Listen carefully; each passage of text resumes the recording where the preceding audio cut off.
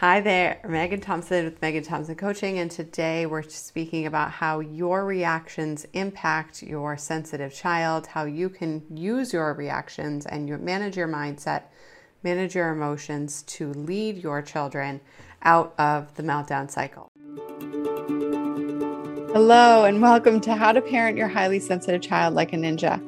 I'm your host, Megan Thompson, licensed clinical professional counselor and registered play therapist supervisor. We at MTC teach parents how to eliminate the daily meltdown and shutdown cycle for your sensitive children and teens. Highly sensitive children make up 15 to 20% of the population, according to research that has been gathered for over a century. And this podcast answers one question: how can you raise emotionally intelligent children, stop walking on eggshells, and help your child express their needs safely without punishments, yelling, or coddling? If you want to know the answer, you're in the right place.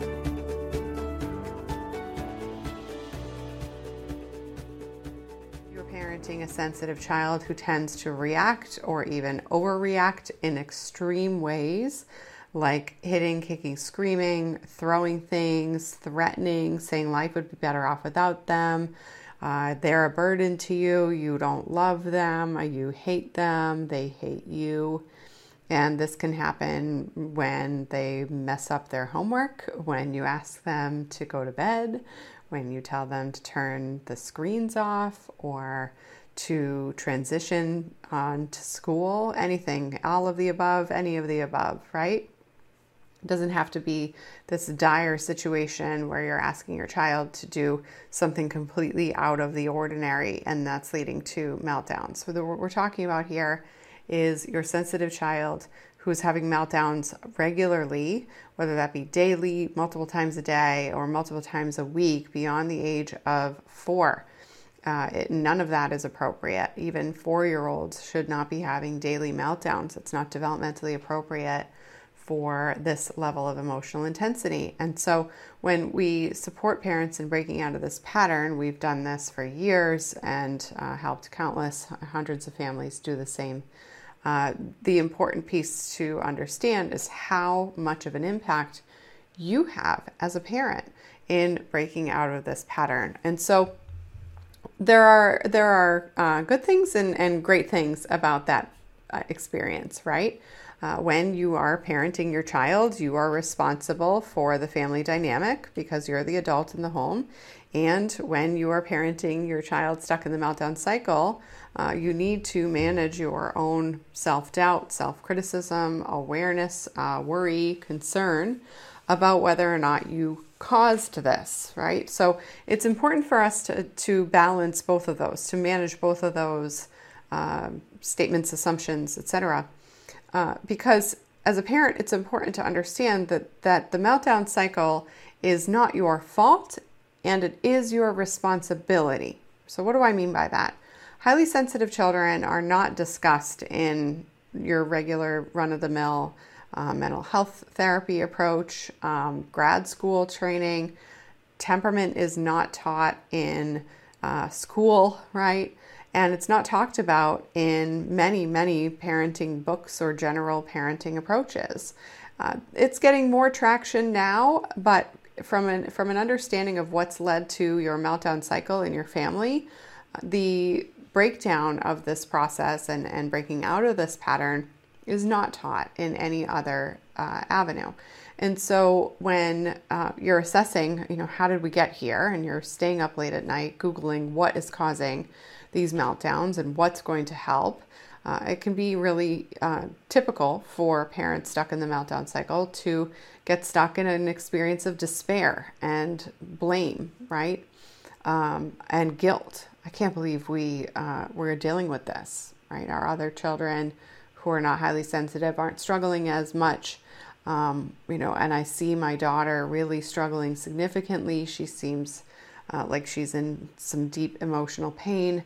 What have we done, right? When you're having those thoughts or you're having those emotions run through you at late at night or at the end of the day, and you guys are talking about how you can do better tomorrow, and feeling like you're grasping at straws and even pulling your own hair out, this can be really overwhelming to try to address on your own. And so I want to focus on one of the key components to the work that's necessary to break out of the meltdown cycle, and that is addressing it from a place of feeling empowered as a parent. And in order to do that, you need to identify who you are as a person, as a human being, right?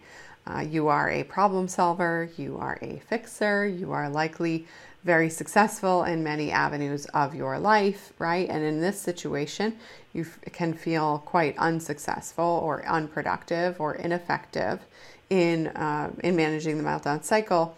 And it's also true that that doesn't mean that you are an unsuccessful person.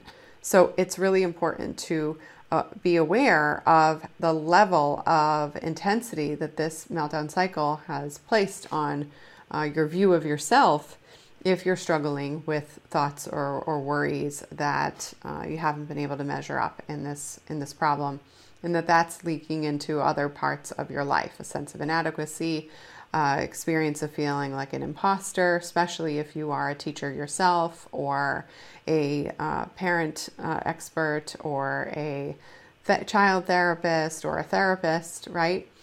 We work with many experts in the field, medical professionals, etc., who feel as if they are putting on a facade when you're dealing with this problem in your own home, right?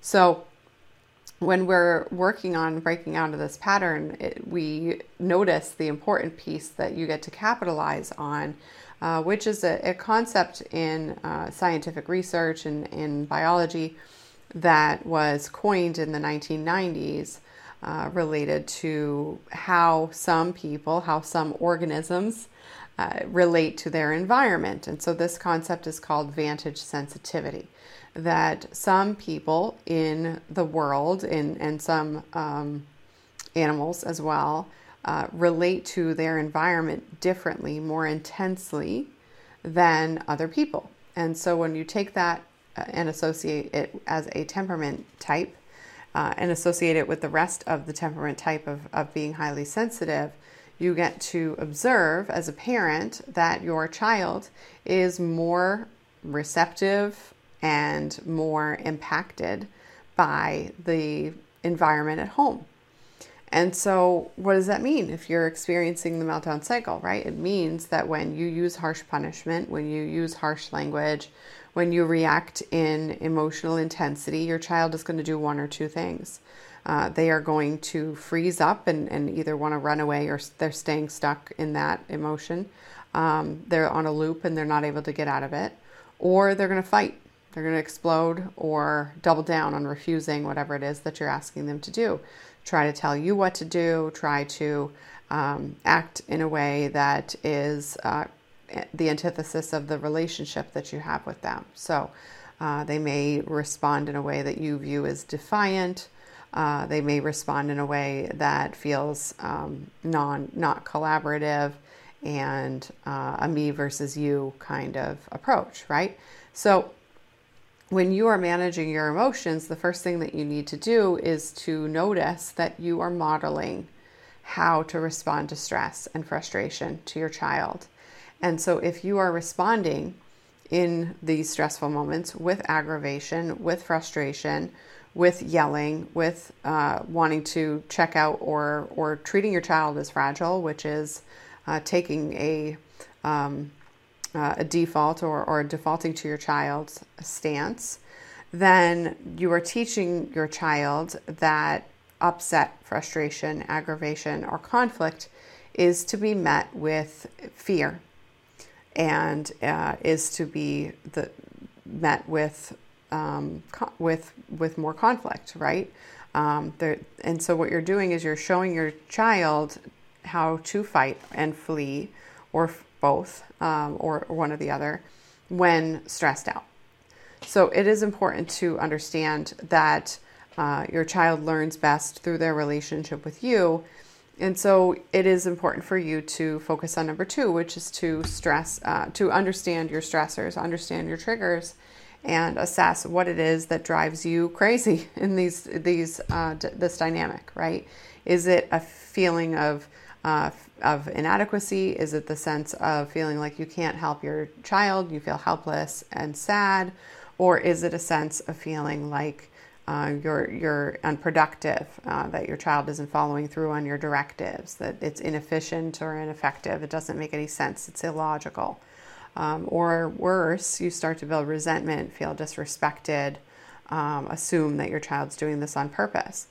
And so if you are able to assess your own emotional triggers, then your child can be taught to assess theirs, right? Because you won't be able to lead your child if you don't know how to self-assess. So it is important for you to know yourself and understand what conclusions or assumptions that you jump to when you are stressed and concerned with your children and their behavior. And the third thing that you need to be focusing on when you're managing your emotions is practicing patience. Oh boy, wait a minute, Meg. News, right? I just need to be more patient. No, that's not what I'm saying. Being more patient with the problem isn't going to work long term. The meltdown cycle can be fixed and can be addressed and eliminated for a daily meltdown cycle in as little as 8 weeks. We've helped over 600 families do just that in the last several years alone. And so when we think about being patient, what I'm talking about is you being patient with yourself, being patient with your assumption that you should have fixed this by now, breaking out of a sense of guilt or shame. And that is the first thing that you need to be able to do. Now, that's going to help you feel a little bit better. With that being said, it's important that you don't go on the complete opposite end of the pendulum here and have that lead to a sense of feeling like the problem's not that bad anymore. This is a big shift that a lot of parents need to make when you're breaking out of, and watch out for also. When you're breaking out of the meltdown cycle, you as a parent are the one who needs to fix the problem. And so as a result, you're the one that needs to lead the show in terms of the family motivation and the family approach, okay? So as a result, what that means is you need to take it seriously, right? You need to take it seriously. You need to be experiencing and witnessing the fact that you're stuck, and take that seriously because your child feels stuck on a daily basis. If your child is melting down, freaking out, and engaging in behavior that destroys relationships like aggression, name calling, isolation, refusal, then your child is miserable. And if you are addressing this problem by starting to reduce guilt, right, starting to feel a little bit better because now you have some insight into why the problem is happening, recognizing that it's not your fault, you can break out of the guilt and shame. It is still critically important that you stay focused on addressing the problem, even while you feel a little bit better. This is something that we help our clients do, and a pattern that our clients can fall into if they don't have the mindset focus on motivation. Because once you start to feel a little bit better because you have some information about a problem, you can actually take your foot off the gas in terms of addressing the transformation that's required to break out of the problem. Information creates relief, right? And that relief of feeling frustrated, upset, worried, concerned, if you're not careful, can lead to a reduction in motivation to get out of the problem. Human beings will run further from pain than they will towards pleasure. It's just natural human behavior. And so when you are a fear-based being, right, naturally it is important for you to run away from something you fear. You start to feel a little bit better because now you understand your kid's highly sensitive. You may feel less fearful of the problem altogether, and you'll start to think that it's going to get better soon.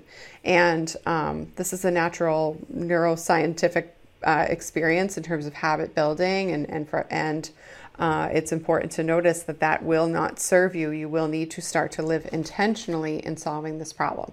So when we teach our clients to intentionally make decisions and build habits and build routine and foster the skills that their child needs to foster, we start that pattern early, because you need to have the patterns in place of behavior change for yourself, so that when you start to feel better about your child's suffering, you stop reducing the importance you place on the problem. Now, this can be really hard to hear if you're not having a back and forth with a professional about this, right? Because you can jump to conclusions about what I'm trying to say here. Megan, what do you mean? How dare you think that if I feel a little bit better, I won't stop thinking about my child suffering? I've been doing this for over 14 years, and it's just something that we see so often. It's a natural, automatic brain response to change. When you start changing how you're responding to the world, it takes 14 days for your brain to start telling you that you've got this handled. Your brain starts to shift some of the behaviors that you've put in place into automaticity, into the automatic thinking patterns. 95% of what we do as human beings is automatic. So if you're not careful and you're trying to change your perspective, you're trying to change your behavior patterns, 14 days from becoming alert and intentional towards changing your behavior is when you need to be really paying attention. Your brain will start to think that you've got this. So if you're listening to one of our shows and you've been listening for longer than 2 weeks and your child is still struggling, but you've noticed you're starting to feel a little bit better, that is actually the time that you need to double down, not loosen up. And that's really hard to do if you don't have the mindset support, the mindset work, and you're not working on, how you're managing your emotions, etc. This is one of the reasons why many, many parents get stuck trying to follow through on a self-led process, right? One of my mentors years ago, and it stuck with me so effectively, calls self-help books shelf-help books. And I borrowed that from him because when we look at the experience of reading a book, it's a passive experience. We get information, but we're not having a back and forth action-based focus in taking intelligent and effective action towards changing the problem. So we've gained information, but we don't have a back and forth bouncing ideas off of process going on when we're reading a book. We're just learning, right? We're getting the information. When you take learning and you shift it into transformation, you need accountability and you need troubleshooting. This is why mindset support and mindset work and shifting how you think and perspective shifting is just one part of the puzzle when you're working on shifting out of the meltdown cycle. Because when you get that information, you start to feel relief. Oh, okay, I'm understanding the problem differently now. Great. And then you start to implement maybe, from a book, some sort of strategy that you're hearing, or a tactic or an intervention.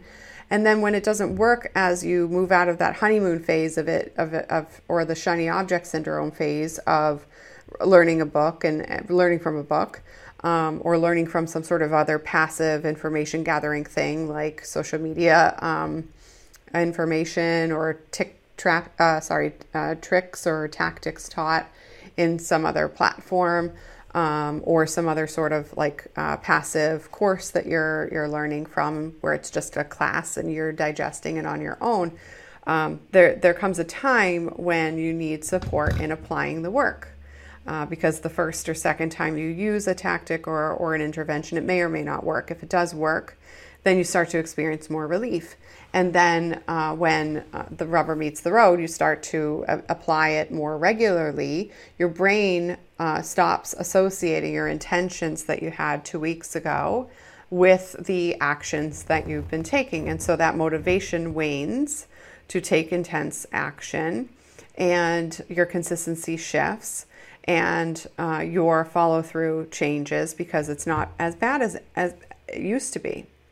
And this is why so many parents get stuck in the meltdown cycle with the fits and starts, because, and you can tend to, without an expert looking at it, right, a neutral party having solved the problem over and over and over again, it's really hard to see inside your own see outside your fishbowl, inside your fishbowl, right? Like if you're swimming in your fishbowl and all you know is the rocks and your treasure chest and the bubble machine and everything, and that's all you know. You're learning from, and somebody puts new rocks in in your fishbowl, and I don't know where I'm going with this metaphor, so bear with me.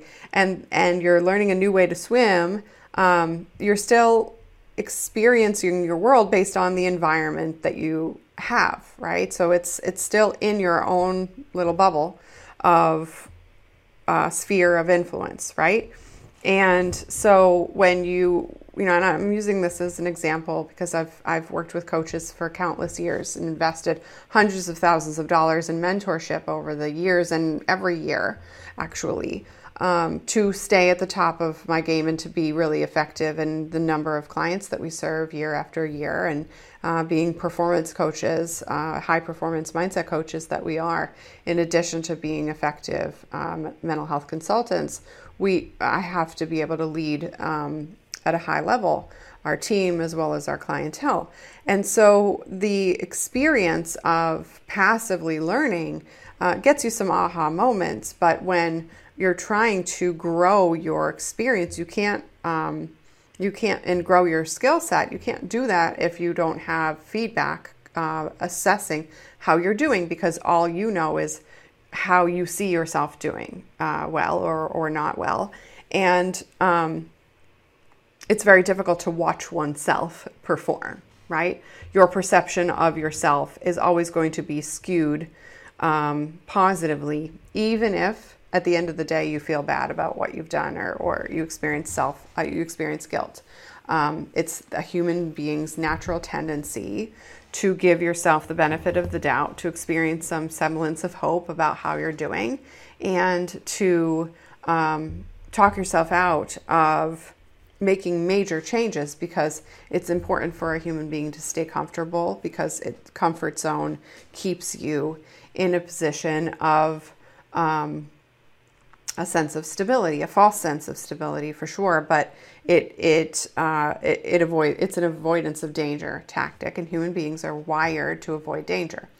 So when you look at successful people and study successful people in any avenue, whether that be in business, in athleticism, in academia, in career success outside of business ownership, entrepreneurship, all of these successful people have mentors or coaches, or leaders whose systems they hack and follow through on, because they're looking to stretch themselves outside of their comfort zone in order to achieve something they've never achieved before.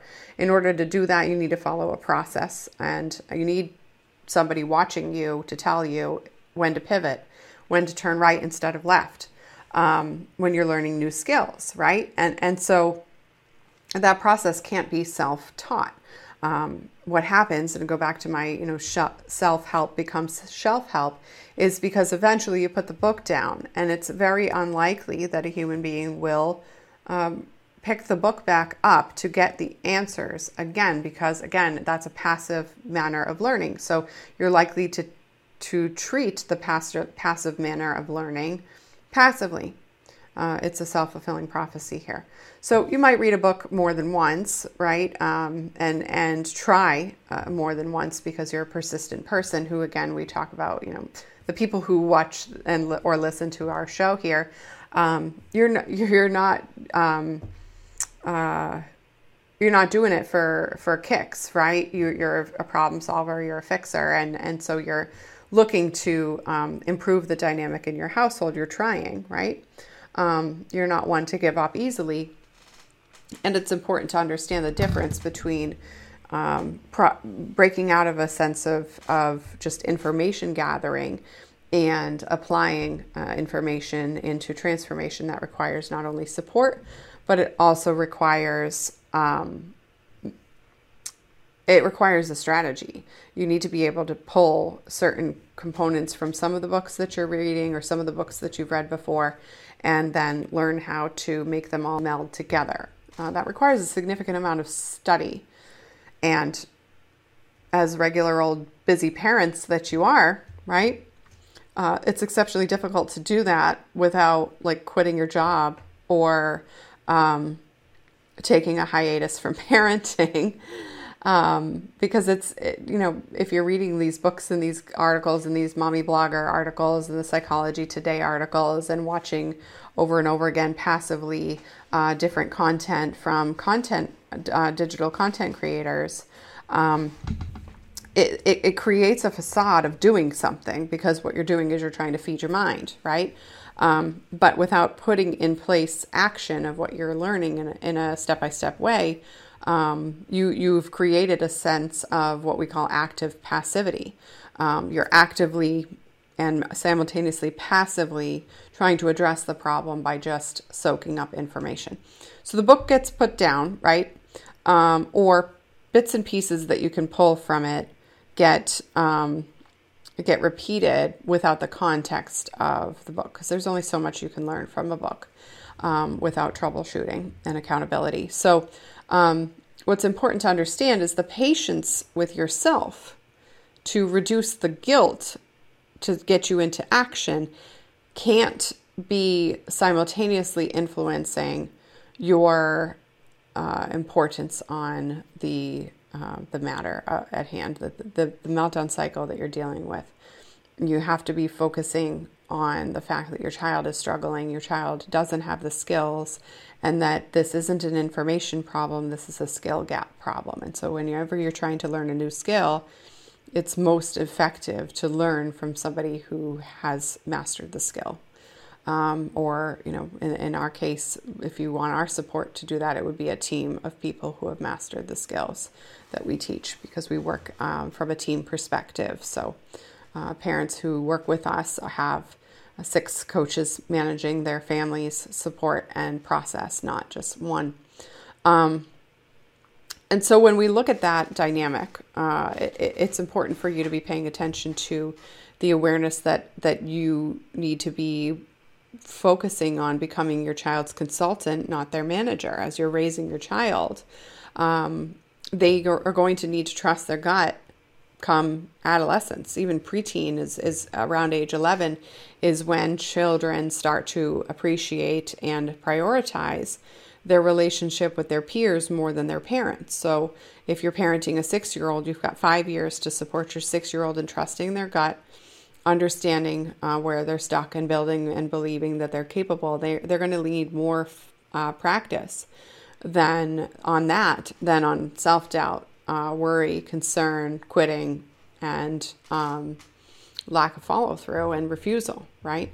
So it's important to understand when you're raising a young adult at age 6 and building those neural pathways for your 6-year-old, their self-concept is starting to be built and starting to be solidified around age 7.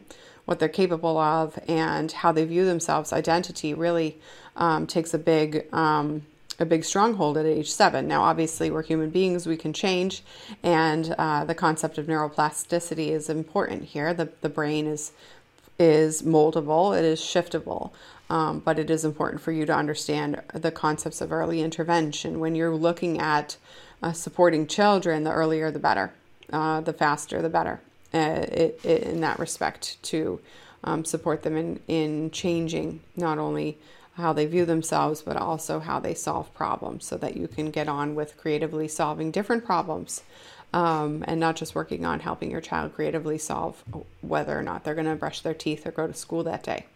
That takes an incredible amount of patience when you're parenting a 2-year-old, and you don't need to keep that level of intense, incredible amount of patience by the time your kid is 6. They should be doing that quite independently. So even when they're highly sensitive, even when they're worried, even when they're frustrated, they can be coached to move on from that frustration in the moment, and led to be quite independent and sustain that skill quite effectively. So when we look at this process and my invitation to you, the whole focus on how you lead first is to observe that this is simply one part of the shifts that you need to make in order to break out of this pattern. The other several are spoken about in different shows, and so you can definitely do a deep dive into what we talk about in our process. If you want our help to lead out your child out of this meltdown cycle, you know that you need to be the one to do that based on what science tells us related to how highly sensitive kids learn, then I encourage you to book a call with our team. And you'll pick a time, and we will get on the phone. My team will speak with you about what you're struggling with, what your child's needs are, whether or not those are fitting in the category of what we do in our specialty and our expertise of breaking out of the meltdown cycle. And if your goals are focused on what we do, right? Because if your goals are just to help your child fall in line with whatever it is that you ask of them, no matter how you respond, whether you're yelling or not, and that they just need to get it together, and you have no interest in learning about how their mind works and how to help them build emotional intelligence, then the work that we do isn't going to be a fit. We would be referring you to some other support network to potentially take that approach. However, if you want to be able to understand your child, lead them from a place of building their gut and their emotional resilience, and you're willing to do the heavy lifting to make that happen, then we can talk about that on that call and determine if we're a good fit for breaking out of this pattern. And if that's the case, then we'll tell you exactly how that works. We'll walk you through exactly our system and why we know what we do works for your particular family. And you can get started working with us right away on that very same phone call. And it's important to capitalize on your momentum. As I already mentioned, your brain will start to tell you that you've got it covered in the next couple of weeks. If you don't take swift action. So happy to have that conversation, and we look forward to having that with you, and we'll talk to you soon. Bye. Thank you for joining me on this episode of How to Parent Your Highly Sensitive Child Like a Ninja. We release a brand new episode every week, so be sure to click subscribe. If you like what you've heard and you're interested in seeing if you're a fit to work with us at MTC, here's what I want you to do next. Head on over to meganthompsoncoaching.com/call and book an appointment with our team. We'll get on the phone for about 60 minutes, and we'll get you clarity on where you're stuck in parenting your sensitive child or teen, what your goals are for supporting your child's development. And if we can help you, we'll get you started on knowing exactly what to do to eliminate that meltdown cycle. Eliminating the daily meltdown cycle does not happen by itself. You need expert guidance to make it happen. And we've helped hundreds of clients from all over the world end that cycle in as little as 8 weeks. So to see if we can help you do the same, head on over to meganthompsoncoaching.com/call. I'm Megan Thompson, and we look forward to speaking to you soon.